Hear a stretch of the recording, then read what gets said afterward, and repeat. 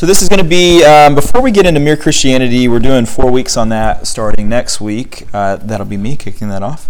We're going to do a little, like I said, a special lesson on just C.S. Lewis, kind of his life, a biography on him. You may have read books by C.S. Lewis. You may have not read books by C.S. Lewis. You may not even be that familiar with him, but after tonight, you will know C.S. Lewis. Okay. I've read a few books by him. I've not read like everything in his, his collection or whatever. Have you read some C.S. Lewis? A few. Anyone? Chronicles. Okay, Chronicles are right behind us there. You can see there's a pop-up book. Did he do Once a Future King? No. Totally different. It's someone else, yeah. Someone else, okay. But we'll focus on some of what he's written tonight. I really want to look more kind of at his life, and we'll talk about kind of what the focus will be. But I think you'll find it interesting. I do want to start by reading, and this is just like straight off Wikipedia, but I think it's kind of a helpful primer if you know nothing about him. And then we'll jump into some kind of specifics, and there are some blanks and some things. So CS actually stands for Clive Staples Lewis. He was born November 29th in Belfast, Northern Ireland. His parents were Albert and Florence. And his given name was Clive Staples Lewis, but he decided that he disliked the name Clive, which I can't blame him. And he demanded to be called Jaxie. This was at age 4, which is funny, so he's precocious. And later, his friends knew him simply as Jack, so all his friends would call him Jack, which is interesting. He was a British novelist, poet, academic, medievalist, literary critic, essayist, lay theologian, broadcaster, lecturer, and Christian apologist. He held academic positions at both Oxford and Cambridge, which is a big deal. He's best known for his works of fiction, especially the Screwtape Letters, the Chronicles of Narnia, and the Space Trilogy, and also for his non-fiction Christian apologetics, such as Mere Christianity, which is what we'll study, also Miracles and the Problem of Pain, and many others. Fellow novelist J.R.R. Tolkien, who wrote Lord of the Rings, of course, they were close friends. They both served on the English faculty at Oxford, and they were active in an informal Oxford literary group called the Inklings. You may have heard of that, you may not. We'll talk about it in a little bit. According to Lewis's memoir, Surprised by Joy, he was baptized in the Church of Ireland, but fell away from his faith during adolescence. He returned to Christianity at the age of 32, owing to the influence of Tolkien and other friends, and then he became an ordinary layman of the Church of England. Lewis's faith profoundly affected his work, and his wartime radio broadcasts on the subject of Christianity brought him wide acclaim. He wrote more than 30 books, which have been translated into more than 30 languages and have sold millions of copies. The books that make up the Chronicles of Narnia have sold the most and have been popularized on stage, TV, radio, and cinema. His philosophical writings are widely cited by Christian apologists from many denominations. He married in 1956, later on in life, an American writer, Joy Davidman. She died of cancer 4 years later, at the age of 45, and then he himself died November 22nd, 1963, from renal failure, 1 week before his 65th birthday. And then in 2013, on the 50th anniversary of his death, Lewis was honored with a memorial in Poets' Corner in Westminster Abbey. So if you've ever been to Westminster Abbey, they have all the famous poets from hundreds of years before. I've been there, and he's been placed there. He was actually placed after I'd been there, so it would have been cool to have seen him. But this is C.S. Lewis smoking a cigarette. That was something they did back in the day. And what I want to do tonight is kind of look at his faith journey. I know there's a lot of that that's, maybe your kind of eyes roll in the back of your head as you listen to someone read all that. But I find his story really inspirational, and certainly a lot of what he wrote I find inspirational. But I think from the standpoint of healthcare students, largely people that are going to be viewed as intellectual, Lewis was certainly an intellectual, and I think it speaks to people with that kind of mindset, people that want to ask the deeper questions of life, which if you're here, that applies to you. I think it also puts you in a unique position to appeal to people with similar mindsets. So people who are doctors, these are the sorts of things that really can appeal to them. So hopefully that's helpful. So I guess there are many directions I could go with a lesson on C.S. Lewis, and I think the most compelling direction is to look at the journey that he took from being, this is your blanks, a shallow sort of Christian to becoming and these are a lot of words, so to becoming a proud, self-reliant, young atheist, and I'll repeat here in a second, and ultimately maturing into one of the world's most influential Christian thinkers and authors. You weren't going to guess those blanks, people. I play that game in church where I try and guess the blanks. You're not guessing these. So he was a shallow sort of Christian. He then became a proud, self-reliant young atheist. Then he matured into one of the world's most influential Christian thinkers and authors. Okay. And what I believe is that this all began with C.S. Lewis's lifelong journey for joy. I think that is what drove him both to atheism and then out of atheism. And I think it's the central story of his life. And this is joy with a capital J. His autobiography is called Surprised by Joy, which is also a play on his wife's name, who is Joy. But also on this, I think, really the central driving force of his life, so it's perfect. And the joy here is not the same thing as happiness or pleasure. I think we understand that there's a difference. And I think the difference is just in terms of time and maybe emphasis and maybe importance. Happiness is temporary, joy is longer. It is a deep longing for something outside this life. So that from a theological standpoint, that's more of how he sees joy. And it's a desire that nothing in this world can satisfy. So it is a desire that nothing in this world can satisfy, but how do we try and satisfy it? With things of this world. Okay, and so we take this deep romantic desire and we try and satisfy it with earthly things. But those things ultimately fail, and he says it's like trying to put a square peg in a round hole. Okay, it doesn't work. He sums up these ideas of mere Christianity by saying, if I find in myself a desire which no experience in this world can satisfy, the most probable explanation is that I was made for another world. I think that's cool. So this search for true joy, this sort of romantic longing that we've all felt, Lewis was convinced it was a central story of everyone's life. It just took him a while to get there. So we're going to look at different sections of his life, and here's some photos that I found online. There's not a ton of photos of him.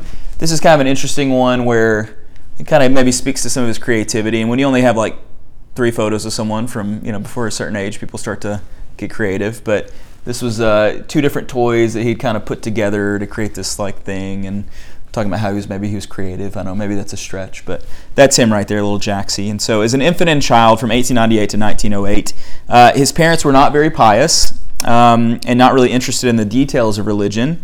They did attend church regularly. I think it was kind of expected. And so religion did not rub off much on C.S. Lewis. He was offered, he said, only the dry husks of Christianity. That's how he called it. I think it's a reminder as parents, which some of us will be very soon, that we owe it to our children to discuss faith, that's a blank, apologetics, and doctrine. I think there's a thought just in general as parents, because it's hard being a parent, it's tiring being a parent, that when you bring kids to church, you take kids to school, that it's up to those people to do that work, and you kind of get a break. But it's really not true. It's not true of teaching your kids to read or to be good at school or whatever. It's also certainly not true of Christianity. And so I think you need to raise difficult questions. You need to wrestle with spirituality and religion together. And I think dragging kids to church on Sundays is not enough. Okay, so it wasn't enough for C.S. Lewis. He said that telling a child one ought to, instead of allowing them to think through these areas, is a problem, which is really why he says he wrote the Chronicles of Narnia. He said he felt like taking the ideas of Christianity out of the austere kind of high church setting and instead thrusting them into a fantasy environment would allow children to experience and feel these truths rather than be forced to accept them, which I think is interesting. And so that's really like the main reason why he took that route, which I think is admirable. I think it's cool. That's why VeggieTales is so good. So anyway, sadly, C.S. Lewis, he lost his mother Florence at age 9. And so it was obviously a big moment in his life, and we'll talk about kind of what the result of that was. But it's also interesting to note, I think, that J.R.R. Tolkien, he also lost his mother at 12. There was another fantasy writer that was big at the time, George MacDonald Fraser. He lost his at 8. So these are 3 of the greatest fantasy writers of the English language, and they all lost their mothers at a young age. And so it's potential that's what spurred on their interest in the fantasy world and maybe trying to escape from this grief. So makes me sad to think about. Okay, so moving on, 1908 to 1917 as a schoolboy and teen. He's the little guy. That's his older brother. This was between the death of his mother in August of 1908 and the fall of 1914. And he attended 4 different boarding schools. So after his mother passed away, his dad sent him off into boarding schools. That was also common in that time in that region, but it's also perhaps because he wasn't able to take care of him. The last of them was located in Malvern, England. It's called Cherbourg House. And Lewis was not particularly popular in boarding school. Okay, he wasn't as wealthy as the other kids. He also had a congenital thumb defect, which meant he wasn't very good at sports or at games, which is interesting. So because he wasn't very good at sports and games, because he was a little bit poorer than the other kids, he was sort of pushed down this road of reading and maybe using his intelligence to give himself value and position, which kind of makes sense. That was his way of coping socially. And this is actually where he eventually lost his faith at Cherbourg House. He said it was due to a lack of solid teaching, from a frustration with prayer based on misguided theology we'll talk about, and then just a lack of spiritual direction and instruction. Okay, so I think this is helpful as you're looking at the life of someone and how to lose the faith. He gets really detailed about why it happened, which I think is helpful. This might lose you in this section. I find it really interesting. So I'm just going to go through it and bear with me. But there are some people that he would say were responsible for guiding him down the path to atheism, and then we'll go over some people that eventually guide him back towards Christianity. And maybe you'll see some of your own story in this, and I think really what the point of this is for you to see how simple it is for your children to kind of fall down this road, if you're not careful. And as adults, I think why it's important to know what you believe and be firm on it and not be kind of wishy-washy about it, which a lot of us can make the mistake of. So the first that kind of led him down this path towards atheism, I don't know if I have a slide for this, no I don't, is a Miss G.E. Cowie. She was a school matron at Cherbourg. He called her Miss C, and she was spiritually immature, and she sought truth in strange beliefs. At the time, what was in vogue was something called theosophy. You can read about it if you want. Rosicrucianism, that's a good word, and spiritualism. Basically, let's just say the kind of light theology of the day. So Oprah, if she had a book, club at that time, she would have books on theosophy. And I'm kidding. Lewis insists that in her discussions with him, she never intended to tear down his faith. But given his profound interest in the supernatural, it was as though Miss C had, quote, brought a candle into a room that was full of gunpowder. And so Lewis was not, supported by good orthodoxy and good theology at the time. And so his hunger for something beyond this world, it turned into a passion for the occult. And so it was sort of like leaned this way by somebody that maybe flirted with those things. Here's what he said of it. I do not mean that Miss C did this. Better to say that the enemy did this in me, taking occasion from things she innocently said. One reason why the enemy found this so easy was that without knowing it, I was already desperately anxious to get rid of my religion. Okay, so the second person was Percy Harris, a teacher whom he called Pogo. And what's interesting is I kind of see people that were in my life through these characters, which I think is why it's interesting. But Pogo was glossy all over, well-dressed, worldly, in the know, intellectual. And Lewis began to look up to this guy, Pogo, and emulate him. Quote, what attracted me through Pogo was not the flesh, but the world, the desire for glitter, swagger, distinction, the desire to be in the know. I began to labor very hard to make myself into a fop, a cad, and a snob. And so, little by little, with fluctuations which I cannot now trace, I became an apostate, dropping my faith with no sense of loss, but with the greatest relief. Okay. So I know those sorts of people too. So Percy. And then lastly, W.T. Kirkpatrick. This was his private tutor. So Lewis was really smart, and so because of that, he needed some study outside of the regular classes, and so he hired a private tutor. He called this guy the Great Knock. And this is from David Downing, author of a book called Into the Region of Awe, which is a book on C.S. Lewis. Living with this outspokenly atheistic tutor, William Kirkpatrick, who he called the Great Knock, Lewis found his unbelief reinforced by his reading in the natural sciences and social sciences. From the natural sciences, he gained a sense that life on earth is just a random occurrence in a vast, empty universe. From the social sciences, he concluded that all the world's religions, including Christianity, could be best explained not as claims to truth, but as expressions of psychological needs and cultural values. And then from A Life Observed, another autobiography, Of course, not everything Lewis learned from his tutor was necessarily anti-Christian.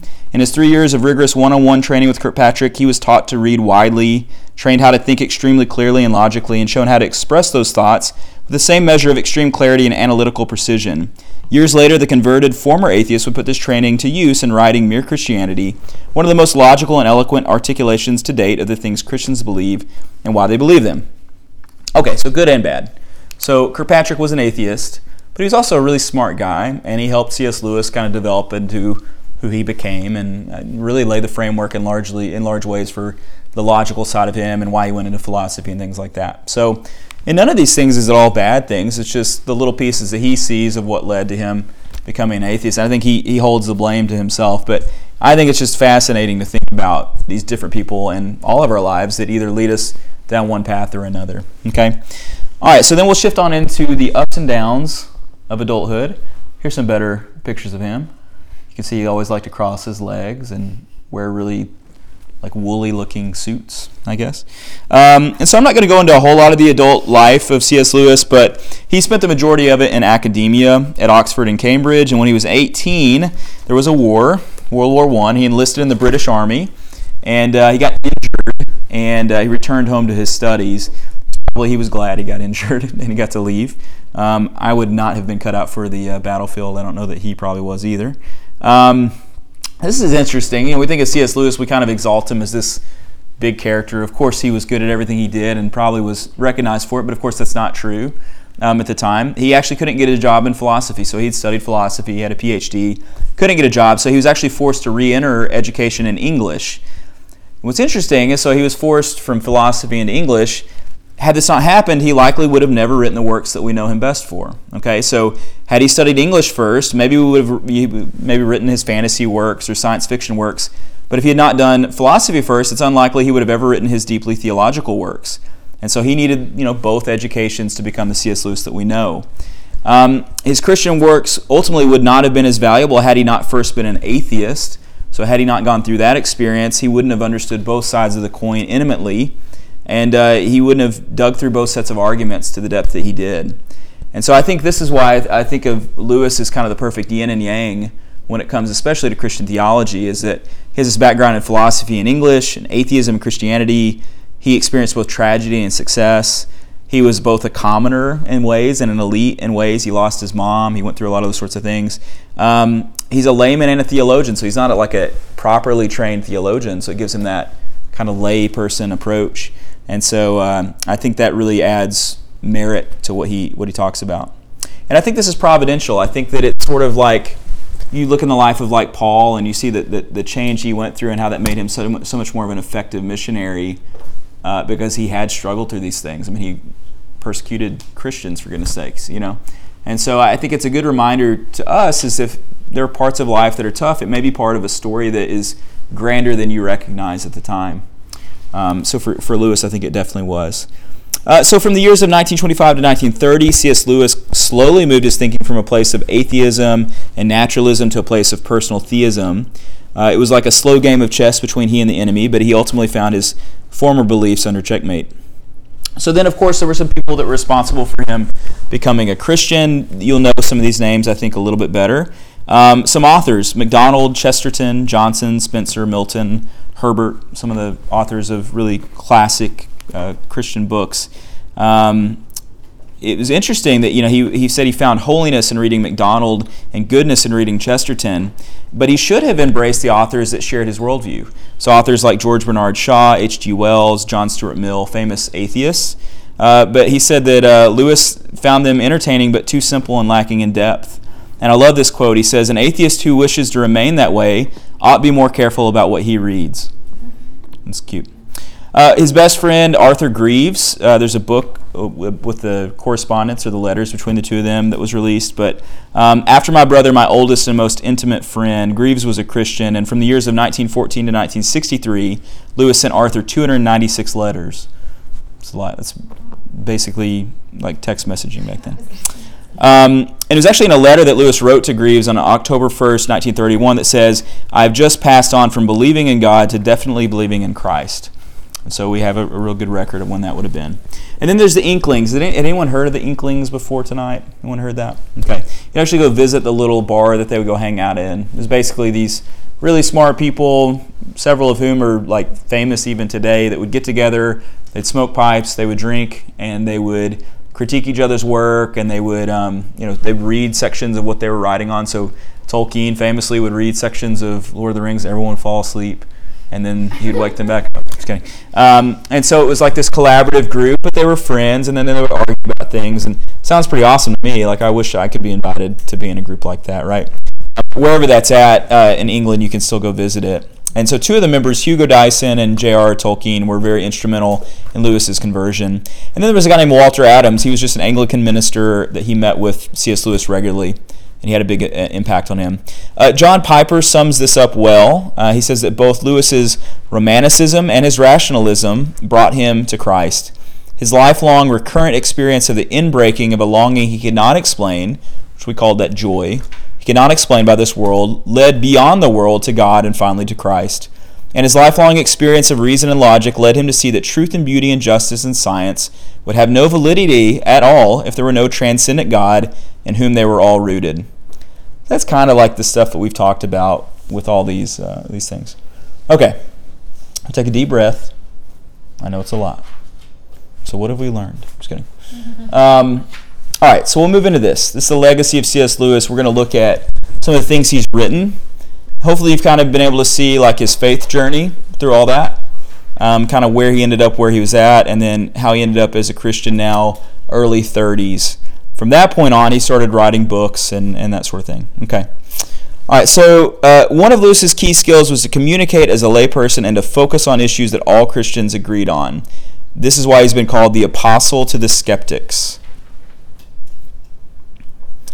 And this was due to his approach to religious belief as a skeptic and his following conversion. Okay, so there's a guy named Norman Pittinger. He criticized Lewis in 1958 for being simplistic in his portrayal of Christian faith, which that's funny. You can't win. You know, you're either too complex, too simplistic, whatever, you know. So it's funny to think of someone in his time criticizing Lewis, who now everyone, which there are reasons to criticize Lewis, don't get me wrong, but it's just kind of funny.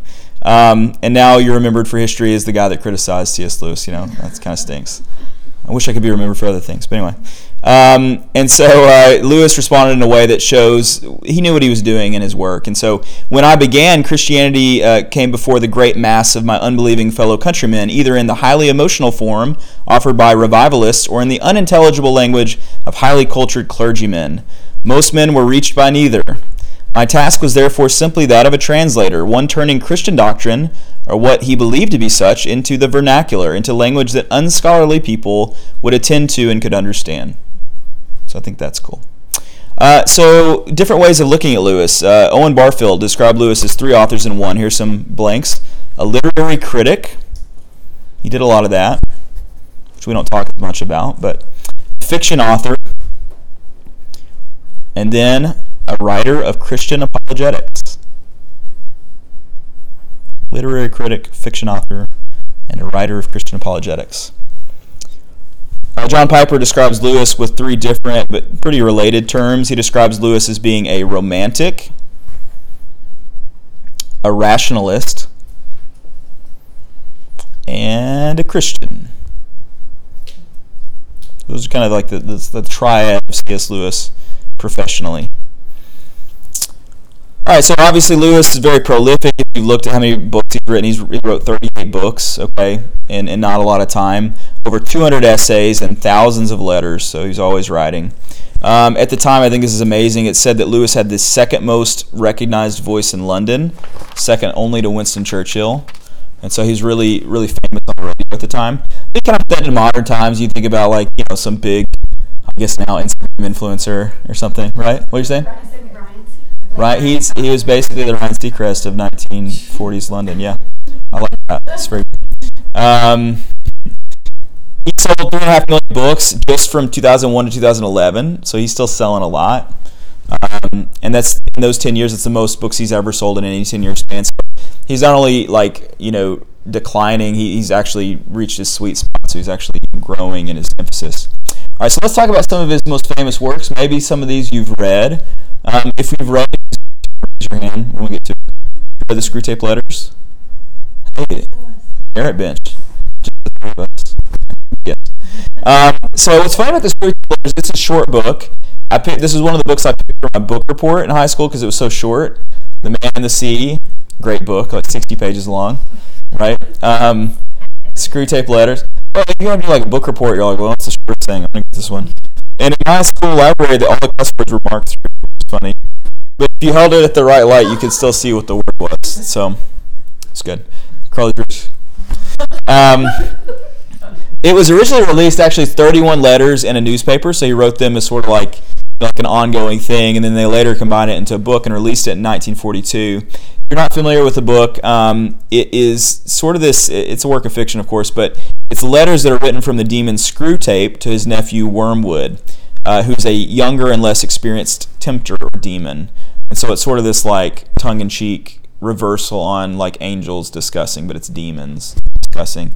And so together the two scheme for ways to lead a human man towards our Father below, who is Satan, while dreading the strength of the enemy, which is God. So it was a hugely popular work. It garnered him international success, and it ultimately led into him on the cover of Time magazine in 1947. I think I have a photo of it right there. Yep, with the devil pictured atop his shoulder. So there we go. I love this quote, and there's a little blank here, but indeed, the safest road to hell is the gradual one, the gentle slope, soft underfoot, without sudden turnings, without milestones, without signposts. Which is sort of a reframing of the quote, the road to hell is paved with good intentions, in a way. And I think it's to say is that none of us end up in the depths of sin and all the things that come with it, that come with addiction or that come with cheating on our wife or breaking laws or whatever. We don't just like make a quick turn into that. It's usually a slow veering off the path that eventually leads to destruction. And that's the point he's making. And those two little demons, they kind of talk about each other in that way. They talk about, well, how do we convince this guy to sin? And it's sort of like this plotting that takes place. Really like a brilliant book and a really thought-provoking book. It's one that it's just when you read it, it sort of sticks with you, I guess. Okay. In 1945, The Great Divorce. In this, he drew inspiration from St. Augustine, Lewis Carroll, and George MacDonald. And what The Great Divorce is it's these people on a bus, and they're taking a journey to the slopes of heaven and to hell. And so it's filled with vivid imagery and some poignant discussions on joy and redemption. And so it asks us to consider the ultimate destination of every soul. I've not read this one, but I would like to. Have you read this one? No one? Okay. And it was a small book, right? You were asked to read it. Okay. I think a lot of his books are short. Like I think The Great Divorce is pretty short too. All right, Chronicles of Narnia. Even any of it. Take a look. So it's a 7-book series, and it doesn't start technically with The Lion, Witch, and the Wardrobe because there's like the prequel, The Magician's Nephew, but that's the one that everyone knows. And when they did the movies, that's what they started with. And it's here that readers were first introduced to the magical realm of Narnia and the immortal character of Aslan the Lion. It's also here that the wonder and beauty of Jesus' death were rendered in stunning metaphor. At this point, the 3 films have been made. They've talked about making another film, kind of rebooting the whole thing. I don't know if they will or not. It's sold over 100 million copies. It's in 40 languages. And it will remain probably his most beloved work. Okay, so I know Anna loves it. You've read it to the kids, and not all of it, but we watched it. I read some of that in college. I didn't get through all 7, but it's good. I know David loves The Lion, the Witch, and the Wardrobe. So. All right, and then a little bit different. This is A Grief Observed, and the name on there is correct. He used a pseudonym when he wrote this. Talk about here in a second why. But N.W. Clark. And so this is probably his most moving and heartbreaking of writings, and it chronicles his bereavement following the death of his wife, Joy. And it's a journal that very candidly describes his anger at God and his struggle to find faith amidst his pain. And between venting his frustrations and exploring his grief, Lewis finds a new understanding of God's place in his life. And the account is very personal, very raw, and will resonate with anyone who has suffered the loss of a loved one. And so he didn't want to release it under his name because of, I guess, how unfiltered he was in it. And this is the one we're going to be studying the next 4 weeks. And has anyone read Mere Christianity? Kind of, sort of. Yeah, the audiobook is good too. It's one of those things where you guys are studying so much. I shudder to ask you to read a book. But I listened to this on audiobook, and it's actually it was originally BBC Radio Talks, and so I think it actually works a little bit better as spoken than written word. But I tried to do that, and it's like I had to rewind it. It's so dense. It's okay. It's like I understand. I think I might try it while we're doing it. Yeah. There's one version where it's a guy that reads like C.S. Lewis, and I think that's kind of cool. But I think you can actually maybe find the original talks, but I'm sure they don't sound great. Yeah. No. But he has a really distinct voice. You should look it up on YouTube just to hear what he sounded like. So it was released in 1952, and it was adapted from radio talks made between 1941 and 1944, obviously during the Second World War, when he was in Oxford. It's considered a classic of Christian apologetics, and it was actually 3 separate pamphlets originally: The Case for Christianity, 1942, Christian Behavior, 1943, and Beyond Personality in 1944. Just to give you an idea of how beloved it is and why we're choosing to study it, it was voted the best book of the 20th century by Christianity Today in 2000. Pretty big deal. And then in 2006, it was placed 3rd in Christianity Today's list of the most influential books among evangelicals since 1945. I think it was 3rd probably to like the Bible and no, the Bible wasn't written after 1945. So I don't know what they did out. It'd be interesting to see. You can Google that later and let me know. There was I'm sorry. I didn't realize there was blanks.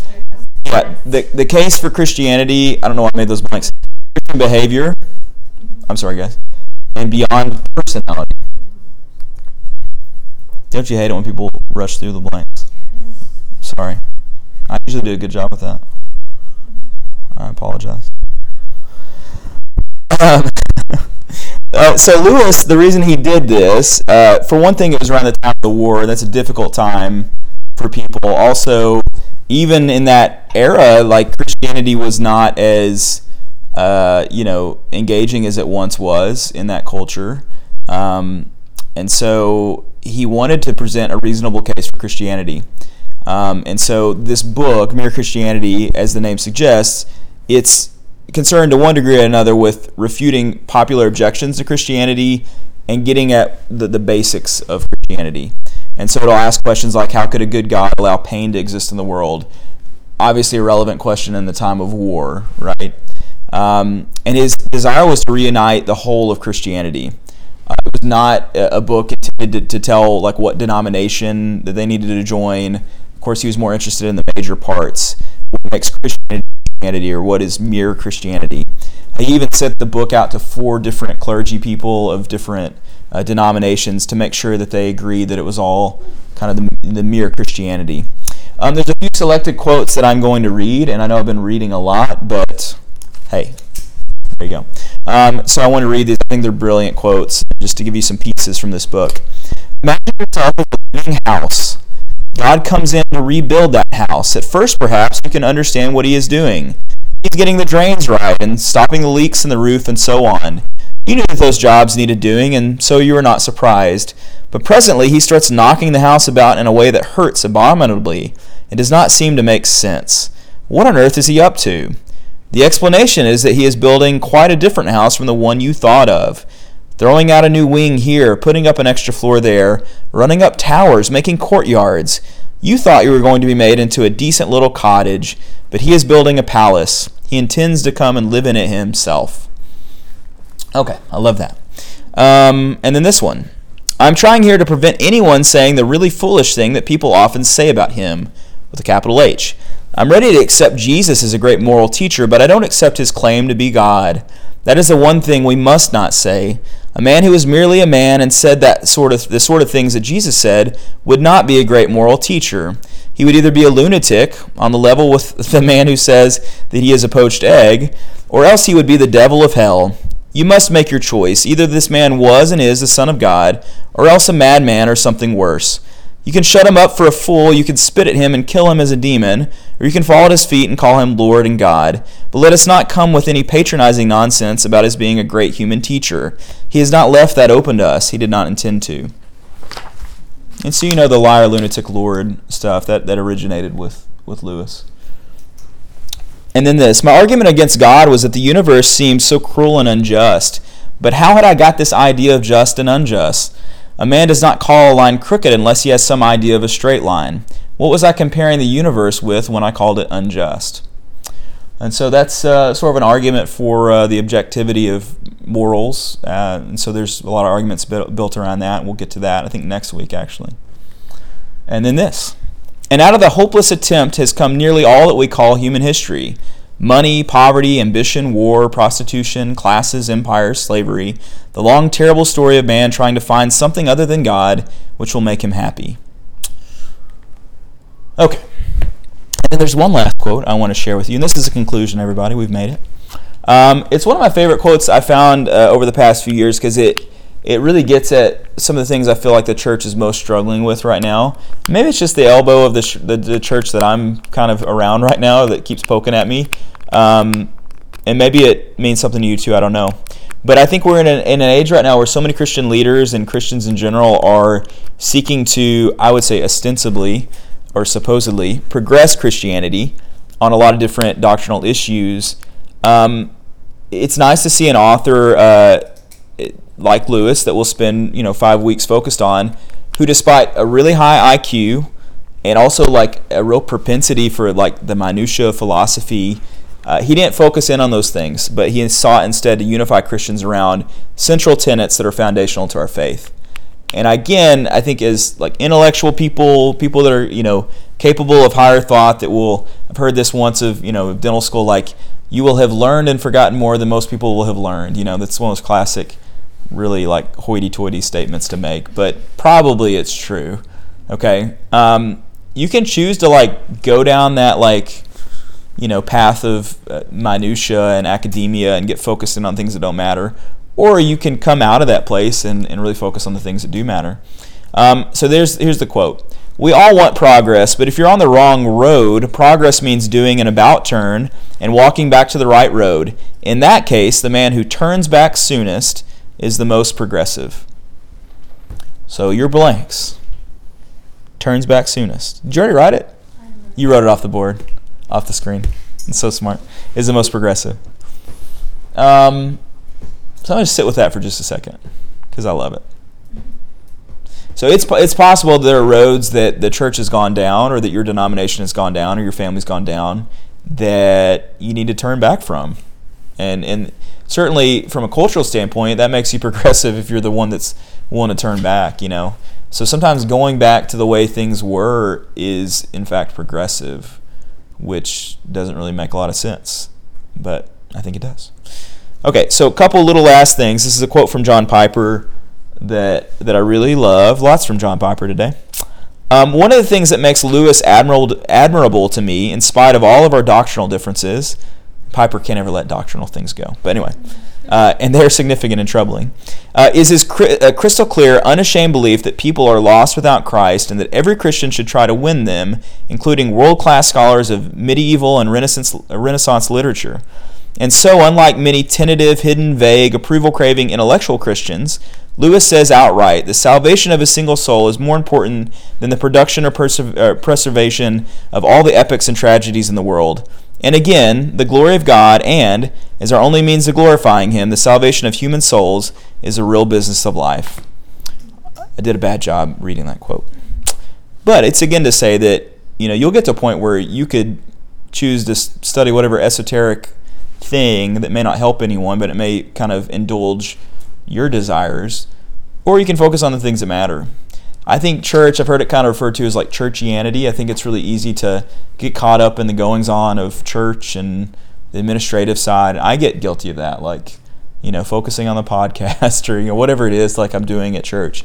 But the real business of church is the salvation of human souls. I mean, that's, as Piper says, our only means of glorifying, which I don't think he would say that exactly, but one of the main means, let's say, is the salvation of human souls. And so should it be the same for us as Christians, parents, wives, husbands, boyfriends, girlfriends, friends, doctors of whatever stripe, closet designers, okay, and so on and so forth. Despite our human and cultural associations, our real business of life should be the salvation of human souls. And so my prayer for these 4 weeks as we study Mere Christianity is that it helps reunite us in our desire to center our lives around the real business of life, which is the salvation of human souls. And I think it will. Okay, so we'll do a little bit of just quick discussion on that.